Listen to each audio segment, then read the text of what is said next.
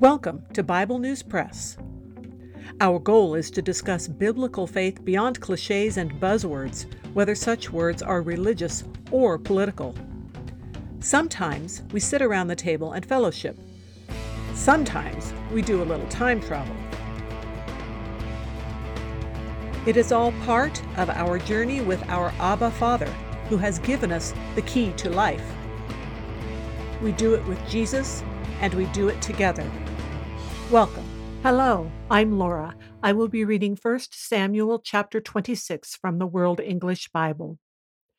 The Ziphites came to Saul to Gibeah, saying, "Doesn't David hide himself in the hill of Hachilah, which is before the desert?" Then Saul arose and went down to the wilderness of Ziph, having 3,000 chosen men of Israel with him, to seek David in the wilderness of Ziph. Saul encamped in the hill of Hachilah, which is before the desert, by the way. But David stayed in the wilderness, and he saw that Saul came after him into the wilderness. David therefore sent out spies, and understood that Saul had certainly come. Then David arose and came to the place where Saul had encamped, and David saw the place where Saul lay, with Abner the son of Ner, the captain of his army. Saul lay within the place of the wagons, and the people were encamped around him.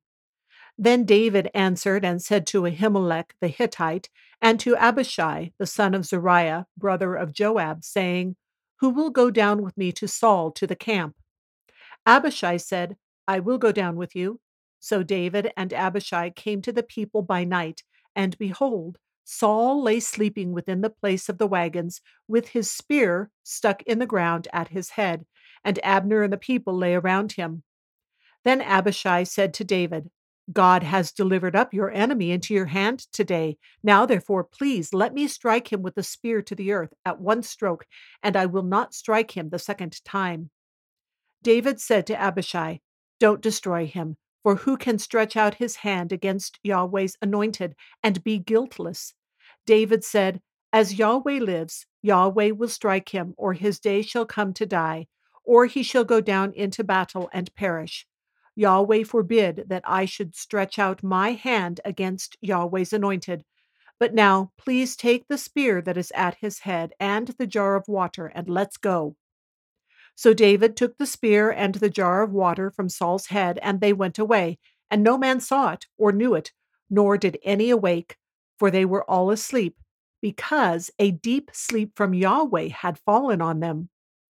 Then David went over to the other side and stood on the top of the mountain afar off, a great space being between them. And David cried to the people and to Abner the son of Ner, saying, "Don't you answer, Abner?" Then Abner answered, "Who are you who cries to the king?" David said to Abner, "Aren't you a man? Who is like you in Israel? Why then have you not kept watch over your lord the king? For one of the people came in to destroy the king your lord. This thing isn't good that you have done. As Yahweh lives, you are worthy to die because you have not kept watch over your lord, Yahweh's anointed. Now see where the king's spear is and the jar of water that was at his head." Saul knew David's voice and said, "Is this your voice, my son David?" David said, "It is my voice, my lord, O king." He said, "Why does my lord pursue his servant? For what have I done? What evil is in my hand? Now, therefore, please let my lord the king hear the words of his servant. If it is so that Yahweh has stirred you up against me, let him accept an offering. But if it is the children of men, they are cursed before Yahweh, for they have driven me out today, that I shouldn't cling to Yahweh's inheritance, saying, 'Go, serve other gods.' Now, therefore, don't let my blood fall to the earth, away from the presence of Yahweh, for the king of Israel has come out to seek a flea, as one hunts a partridge in the mountains." Then Saul said, "I have sinned. Return, my son David, for I will no more do you harm, because my life was precious in your eyes today. Behold, I have played the fool and have erred exceedingly." David answered, "Behold the spear, O king. Then let one of the young men come over and get it. Yahweh will render to every man his righteousness and his faithfulness, because Yahweh delivered you into my hand today, and I wouldn't stretch out my hand against Yahweh's anointed. Behold, as your life was respected today in my eyes, so let my life be respected in Yahweh's eyes, and let him deliver me out of all oppression. Then Saul said to David, You are blessed, my son David. You will both do mightily and will surely prevail. So David went his way, and Saul returned to his place. That is the end of chapter 26.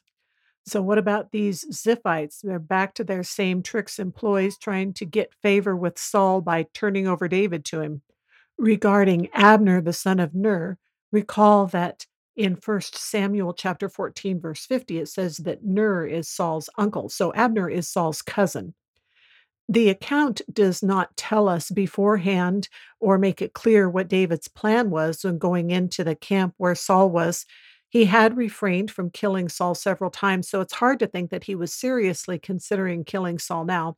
But at the very least, David kept from doing it again and stayed Abishai's hand from the clear temptation to get it done. It seems possible that David just wanted to do something similar to what happened in the cave, something to show that David was not seeking to destroy Saul. And more than that, David was passing up very clear opportunities to kill Saul. It is hard to imagine that they really thought they could sneak into the camp and not be detected. And the fact that it mentions that a deep sleep was sent from Yahweh kind of proves the point there. So there is at least an impression that the deep sleep was protecting David, but I think it was also testing or proving David. Recall in Hebrews where we talked about Jesus proving his obedience through suffering, because obedience is never really fully tested unless there is suffering involved to follow through with that obedience. So it could be something similar here with David. David is in dire straits, he's hiding, he's in fear, and yet he is still obedient to not kill Saul. The fact that David waits until he is a good distance away, there's a large distance between him and King Saul, indicates that he wasn't looking for an opportunity to just wake up Saul and just talk to him alone.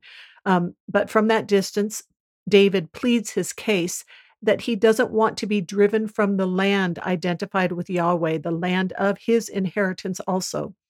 And then Saul is sorry again, and this is their last recorded encounter.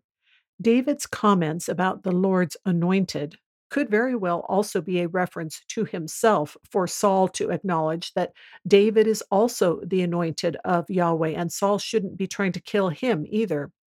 And Saul at least verbally concedes that David is blessed and is going to prevail, but again, David doesn't trust himself to Saul. And based on the reference that we'll see in the next chapter, that was the right choice. Thanks for listening. See you next time. That is the Bible News Press segment for today, but not the end of our journey.